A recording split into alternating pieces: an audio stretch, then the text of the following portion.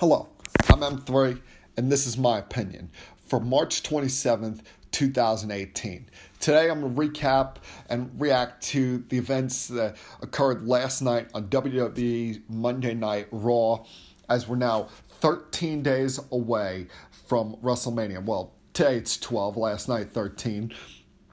And the continued build towards some of the biggest matches, more tension being built amongst the women's division, and still left with that wondering question of when is The Undertaker coming back. But we're going to get started with the continued build-up to Raw's main event for WrestleMania between the Universal Champion Brock Lesnar and his challenger Roman Reigns. And Roman appeared on Raw, surprisingly, this week to confront Brock Lesnar, as Brock and Paul were in the ring talking trash about the beating that Brock gave Roman last week and what is to come at WrestleMania. And you can see now how they're going to try and play this off. You can see now the direction that they're going to go with the Roman Reigns-Brock Lesnar feud. Because at first, it was going to come off as, oh, he's this badass rebelling against authority with Roman, how he was talking trash to how there's no repercussions, no punishment toward Brock not being on Raw each and every single week and getting to run with his own schedule while everybody else has to listen to what they do. Then last week, they have him fighting back as the police officers are trying to arrest him, only to be sitting there as a lame duck for Brock Lesnar to come in and beat him down while he's handcuffed with multiple chair shots, suplexes, and the F5. Even Brock coming back down after the beating to flip him off the stretcher. But this week you can see that they're going with a mindset of, all right, let's show Roman's tough. Let's show Roman's resilient. We posted the pictures last week on social media of how beat up and how all bruised up Roman was from the beating that Brock Lesnar gave him. So this week what we're going to do is instead have him show up, show his resiliency, and try and fight back. Only he got his ass kicked once again. Tried to bring a weapon into play. Brock countered that. Everything Roman tried to do to Brock Lesnar last night was countered, whether it was attempting to use a steel chair, trying to jump off the steps and do a Superman punch only to get superplexed on the outside. He tried to use the steel steps only to then that getting countered as well. So, I mean, now they're trying to play this off as an against all odds kind of situation with Roman Reigns, and I'm not in favor of that.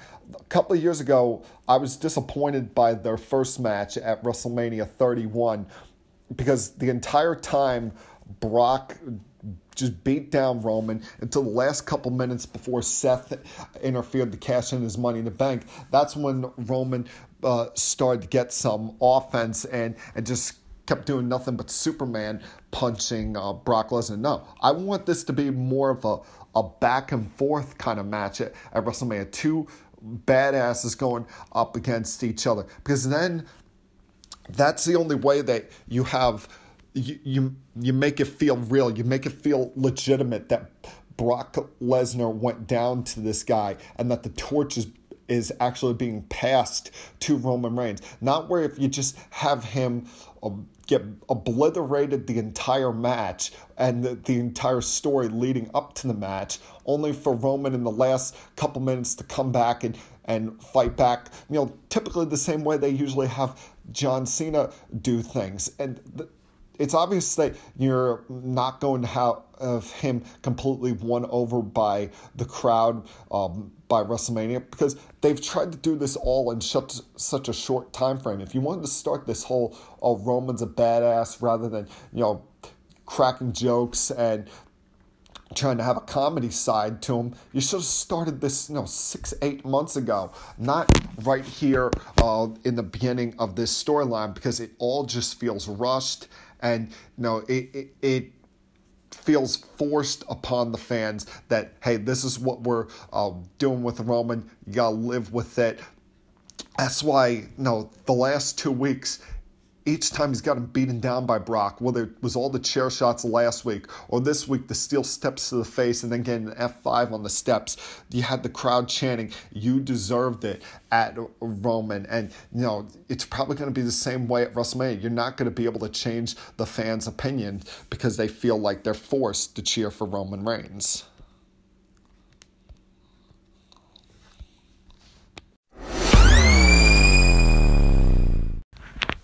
I, for one, was glad to see the cruiserweights on Monday Night Raw last night. It's been a while since we had seen the cruiserweight division participate in Monday Night Raw.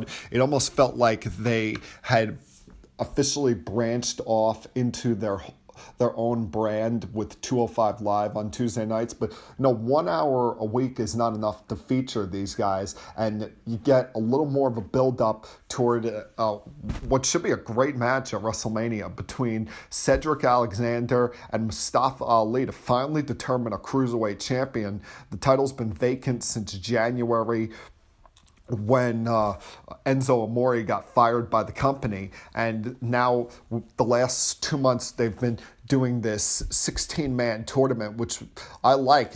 It's led to a less comedic side of 205 Live and more in-ring action, more matches, some storylines being built, branching out that could develop into more after WrestleMania, after we have a new cruiserweight champion. But here you have they're playing this off as the heart versus the soul of 205 Live at WrestleMania. And Cedric Alexander, I've long said, is going to be the long-term guy when it comes to 205 Live. He's just got the whole package. Got good charisma to him, a great athlete.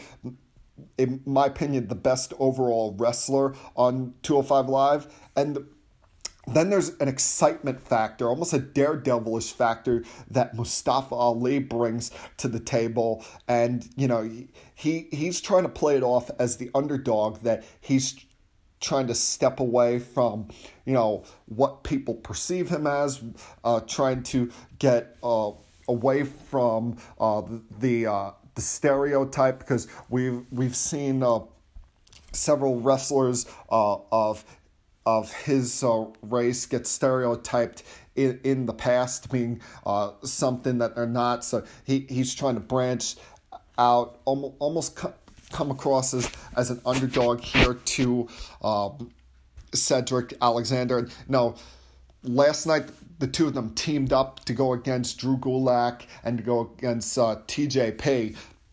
And in the end, you saw a little bit of mind games, I guess you want to say, played by Mustafa Ali when he tagged in Cedric as Cedric was going for his finisher, the lumbar check, only to jump off the top rope and hit the 054 and steal getting the pinfall victory from Cedric. And Cedric, at first, the competitiveness in him is thinking, oh, what the hell? But then, realizing, oh, that's one of his boys and that they're about to face off at WrestleMania. So it's kind of a little tit for tat there, but I'm glad the cruiserweights got featured on Raw.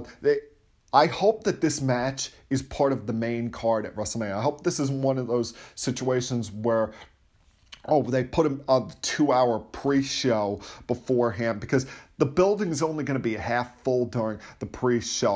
I hate that any match gets put on there in general, but the fact that this is the only match from, let's face it, what's considered the third brand of WWE, I don't want it to get buried in the mix there. I think if you put it on the main show, give these guys about 20 minutes, they can put together a special match, a match that, while maybe it's not grabbing all the headlines like how Roman Reigns, Brock Lesnar would, or AJ Styles versus Shinsuke Nakamura, or Ronda Rousey's debut. This is one of those matches that people can walk away from WrestleMania saying, hey, you remember that Cruiserweight title match at WrestleMania? That was awesome. Those two guys tore the house down during that match. That was a fun match, and look forward to seeing them face off again. So hopefully they don't get buried on the pre-show on April 8th.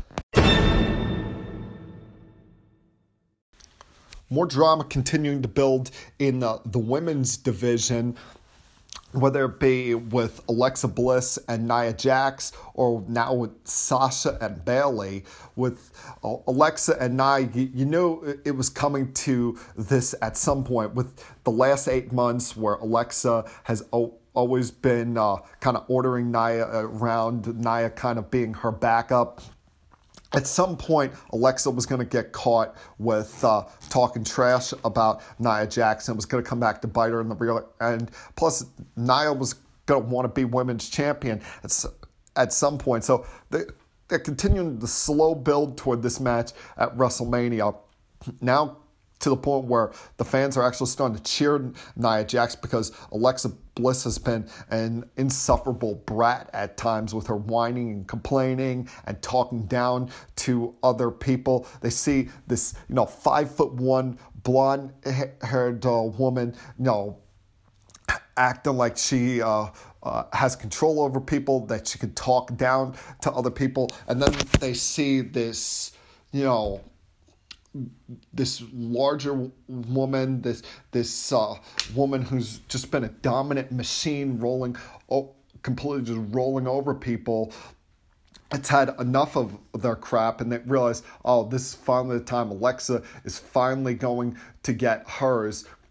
So the build for this has been almost sort of predictable, where Alexa is going to sick her backup, Mickie James, on her, hoping that it weakens her up for WrestleMania, only to see that she gets beat down by Nia, and Alexa predictably attacks her from behind after the match, but runs like a coward, because they want to leave you waiting for it. They want to leave you waiting for the moment that Alexa finally gets hers and finally gets beaten down by Nia Jax and has the women's championship taken from her.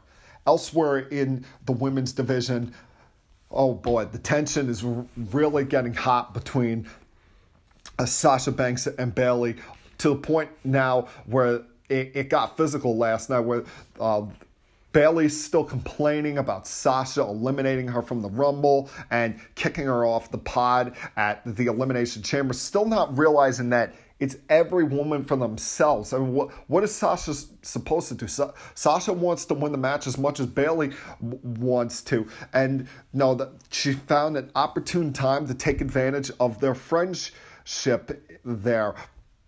It's not personal, it's just business for her. But Bayley is taking all of this way too personal, and made things even more personal last night when they got in that war of words backstage in the locker room, to the point where Bayley's saying to Sasha, you're afraid that you can't beat me. Sasha brings up how she's a 4-time women's champion, and then Bayley then instigates things by informing Sasha of how when she's women's champion, she usually doesn't hold the title for long and has never successfully defending it finally leading to Sasha snapping, throwing her at the locker, and they get in a back and forth fight there. The weird thing about this, though, is that they get in the fight, it seems like the locker room, and all of a sudden they walk 3 feet away, and you see that the lockers are all in the middle of some hallway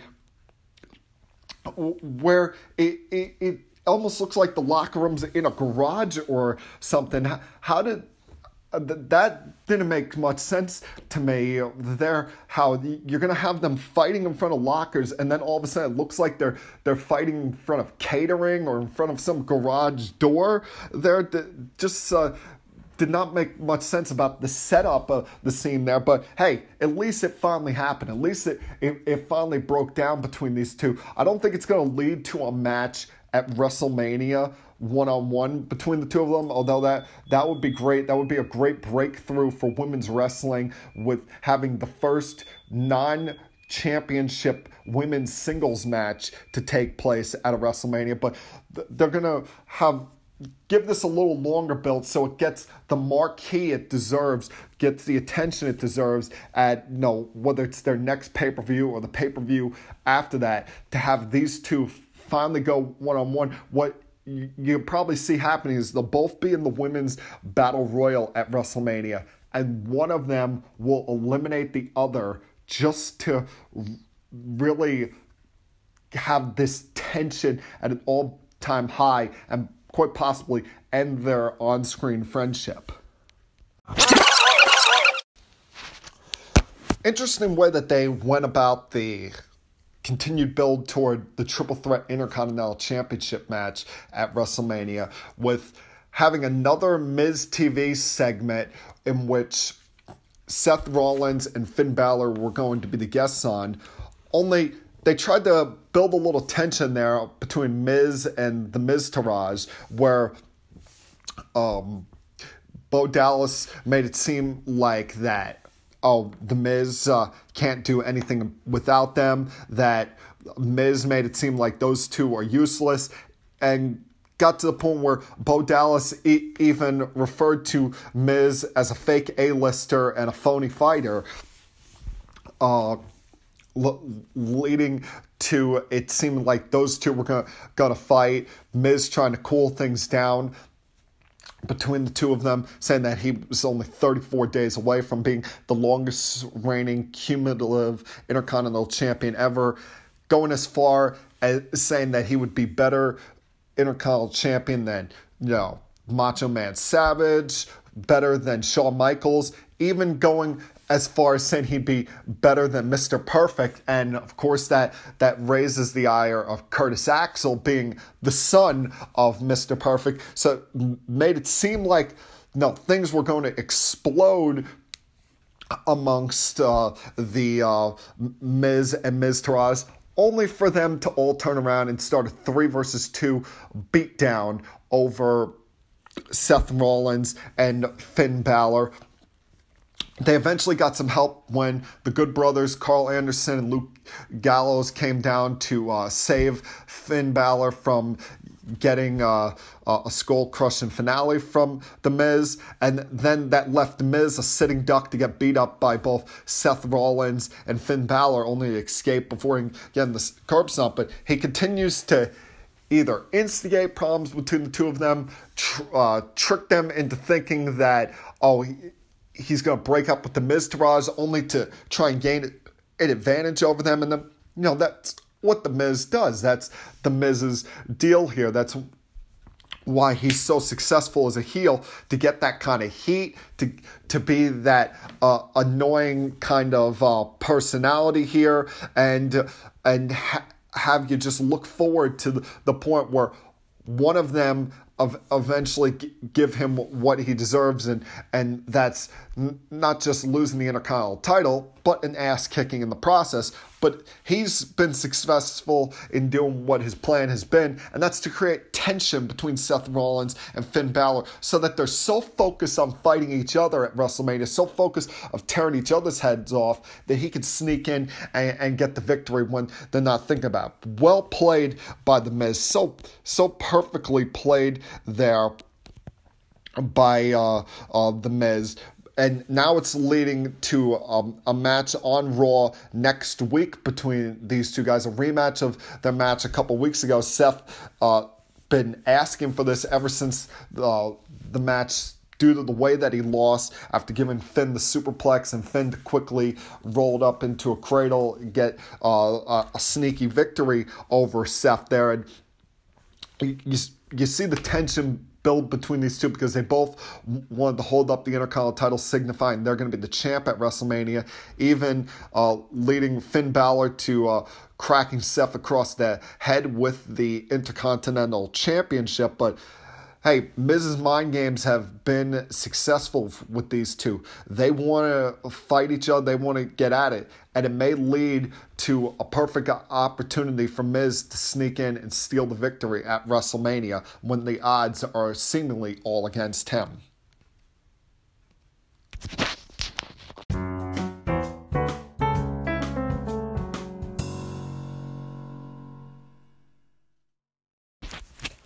I'm looking forward to this Raw Tag Team title match at WrestleMania, featuring The Bar, Sheamus and Cesaro, our current Raw Tag Champions, defending against Braun Strowman and whoever his mystery tag partner is, because they're going to just keep playing this out, making us wonder who's going to be that partner, because Braun doesn't have any friends. He keeps beating up everybody. The only time he's ever had a tag team partner is in the Mixed Match Challenge tournament when he was teamed with Alexa Bliss. And now he's got to pick one of the guys to be his teammate, and he's had more enemies than you can count since he debuted just a couple of years ago. He's been a hard guy to team with. That's why it's been a wonder that Kurt Angle or whoever the GM has been at the time of Survivor Series has been able to get him on the same page with Team Raw in order to team up with the rest of them. And they keep making you wait for them, making you wonder, is this the week that Braun Strowman's tag team partner shows up? Is this the week that we find out who he's going to team with at WrestleMania? Only leaving you to question more and more who it's been. I think personally it's going to be a former rival of his. I could see, if the Big Show's healthy, maybe he is the guy, or if Kane is part of WrestleMania, maybe he could be the guy, or if Samoa Joe comes back from an injury, maybe he's the one to team with Braun Strowman. But I just can't seemingly figure out who it's going to be. I don't think it's going to be Elias, who he has had fun beating up over the last couple months. The direction I see Elias going in at WrestleMania, I do think they're going to have a segment where Elias is in the middle of the ring,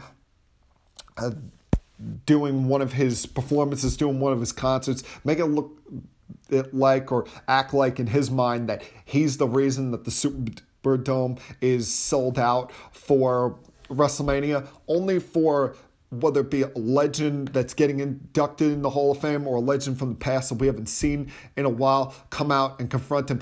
Here's an idea. Remember, Jeff Jarrett's main gimmick in WWE was how he was a guitar player, how he was a performer. Maybe after he gets inducted in the Hall of Fame 2 nights before WrestleMania on April 6th, maybe they have him appear as part of WrestleMania and he confronts Elias and tries to do a guitar performance of his own. Or maybe one of the other legends, maybe Goldberg shows up in his ring gear and just decides to come out and beat up Elias. Something that you have Elias come out and piss the crowd off, but in the end, he gets beat up, and it leads to more with Elias because it leads to him being more disgruntled after WrestleMania, not getting his performance and feeling like his night was ruined by a star of the past. And finally, they make us wait all night for it.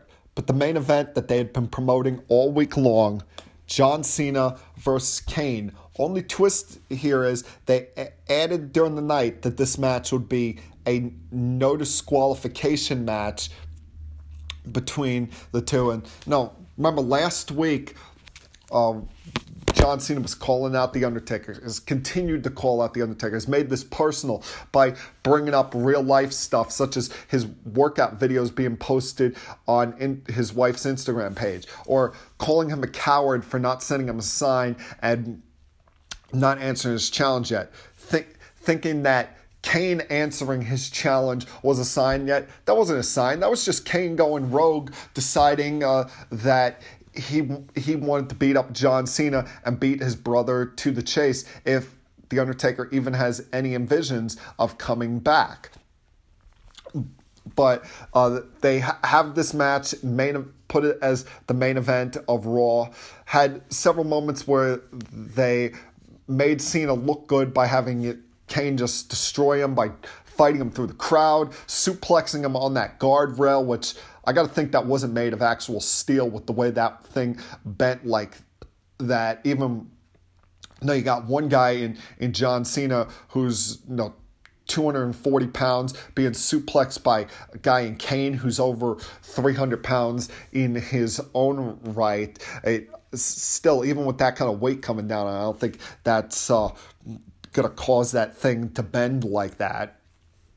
Even, they get the crowd all riled up because they always want tables involved in every match. And not Braun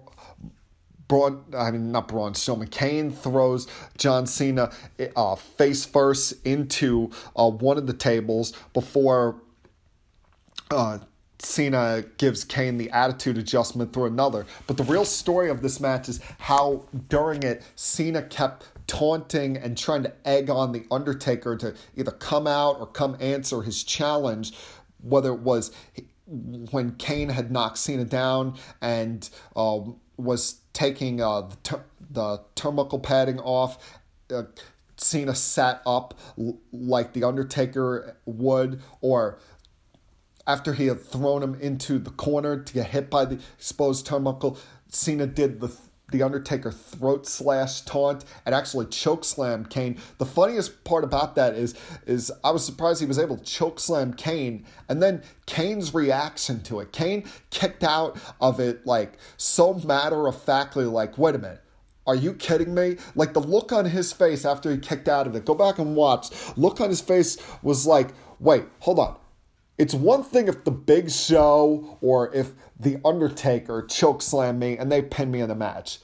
But you're going to have a guy that's, 70 pounds less than me and about 5 to 6 inches shorter than me chokeslam me and try and beat me? No freaking way am I putting up with that. Now, eventually Cena did go over Kane with the attitude adjustment through the table, and it led to more of Cena calling out, demanding an answer from the Undertaker, demanding some kind of sign, whether it be the lights flickering, the gong going off, even a lightning bolt, although we know that's not going to happen because WWE has gotten rid of pyro starting last summer, which is still kind of weird to me that there's no pyro. Like, every time Kane comes out, I'm expecting the fire to come up. It's still weird he comes out to the ring and doesn't raise the arms and drop them for the fire to come out of the turnbuckle post. That stuff I miss. Hopefully they'll have pyro involved in WrestleMania because that would feel weird not having that part of it. But they continue to play off the storyline of John Cena calling out the Undertaker, trying to play off his ego, trying to goat him into doing this. And at some point the Undertaker is coming. They wouldn't be doing this if Vince didn't already have confirmation weeks and months ago that the Undertaker would agree to participate in WrestleMania this year. So it's interesting the way they've gone about this, the fact that they've built up all these other storylines, but then this main story between two guys that, if you had to say there's like a Mount Rushmore of WrestleMania, Undertaker's definitely on there. Cena might be right there on the edge, hanging out, waiting for a spot on the proverbial WrestleMania Mount Rushmore. But the fact that they're going to wait till possibly the last week and have the Undertaker show up and accept the challenge, that's an interesting way to go about this all, building toward what is going to be one of the more anticipated matches at WrestleMania.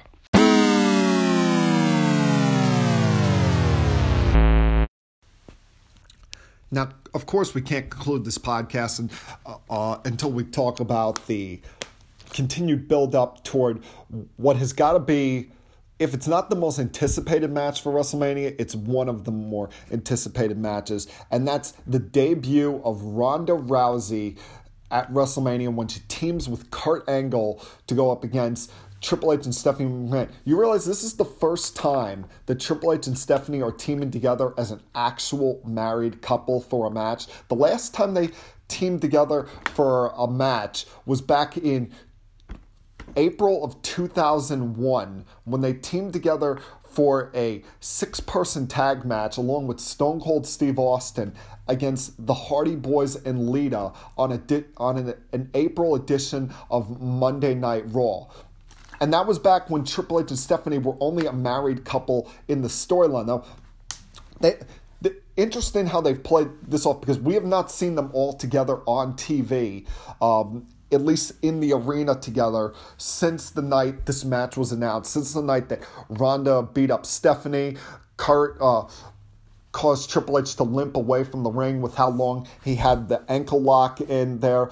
The first actual physical confrontation between these four. They've been somewhat separated since that point. Ronda's made a couple of appearances here and there, but you haven't heard much from Triple H or Stephanie until last night when they showed the video package of them training together. And that, for one, if you pay attention to them both on Instagram or Twitter, they're always posting workout videos of them working out at midnight after they get done with the work for that night. So it's nothing to be surprised about. Triple H, even at his age, is still in phenomenal shape. And even after having 3 kids, Stephanie has gotten herself into great athletic shape as well. But they want to build this up and make you think that, oh, Stephanie stands a chance in hell going up against Ronda Rousey. Because it will be when Kurt and Triple H are in there, it will be a back and forth fight between the two of them.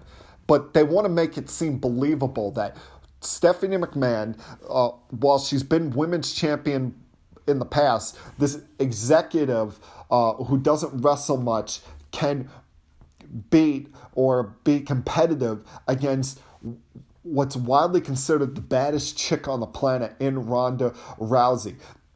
Now, part of what's helping the cause is not just this promo video last night of showing of Stephanie talking about how they make the rules here, that this is their business. This is a new arena that Ronda's coming into, a new sport, should we say, that she's getting involved in, and that this is in their blood as far as wrestling goes.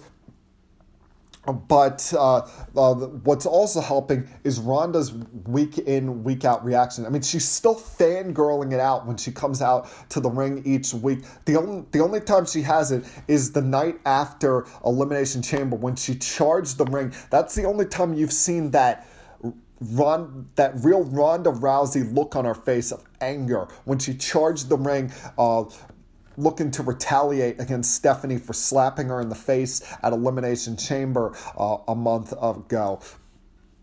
But now each week Ronda comes out smiling with the happy face look on her face, like we know she's always been a fan of this all her life, and at some point after her mixed martial arts career, she knew she was going to do this. But at some point, to set up how real she is about being a fighter in pro wrestling, she's got to be coming out each week with that Ronda Rousey scowl back on her face. That same look we saw on her face every single time she exited her locker room in UFC, coming to the octagon to prepare for her match.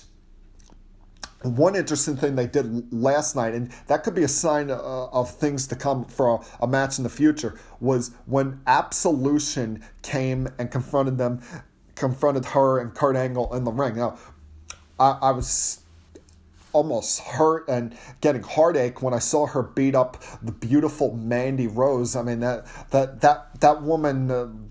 To see her in such pain on her arm, I was actually concerned for Mandy at one point, wondering, oh my God, did she cause any harm to Mandy? That's something we can't have there. But it set up a possible future match with Sonya, with both of them having the MMA background there. So that is something that they could do if Stephanie's not able to counteract Ronda Rousey. I'm M3, and this is my opinion on WWE Monday Night Raw for March 27th, 2018. I'll be back more later this week with more of my previews for Major League Baseball season coming up starting on Thursday. For now, everybody have a great day.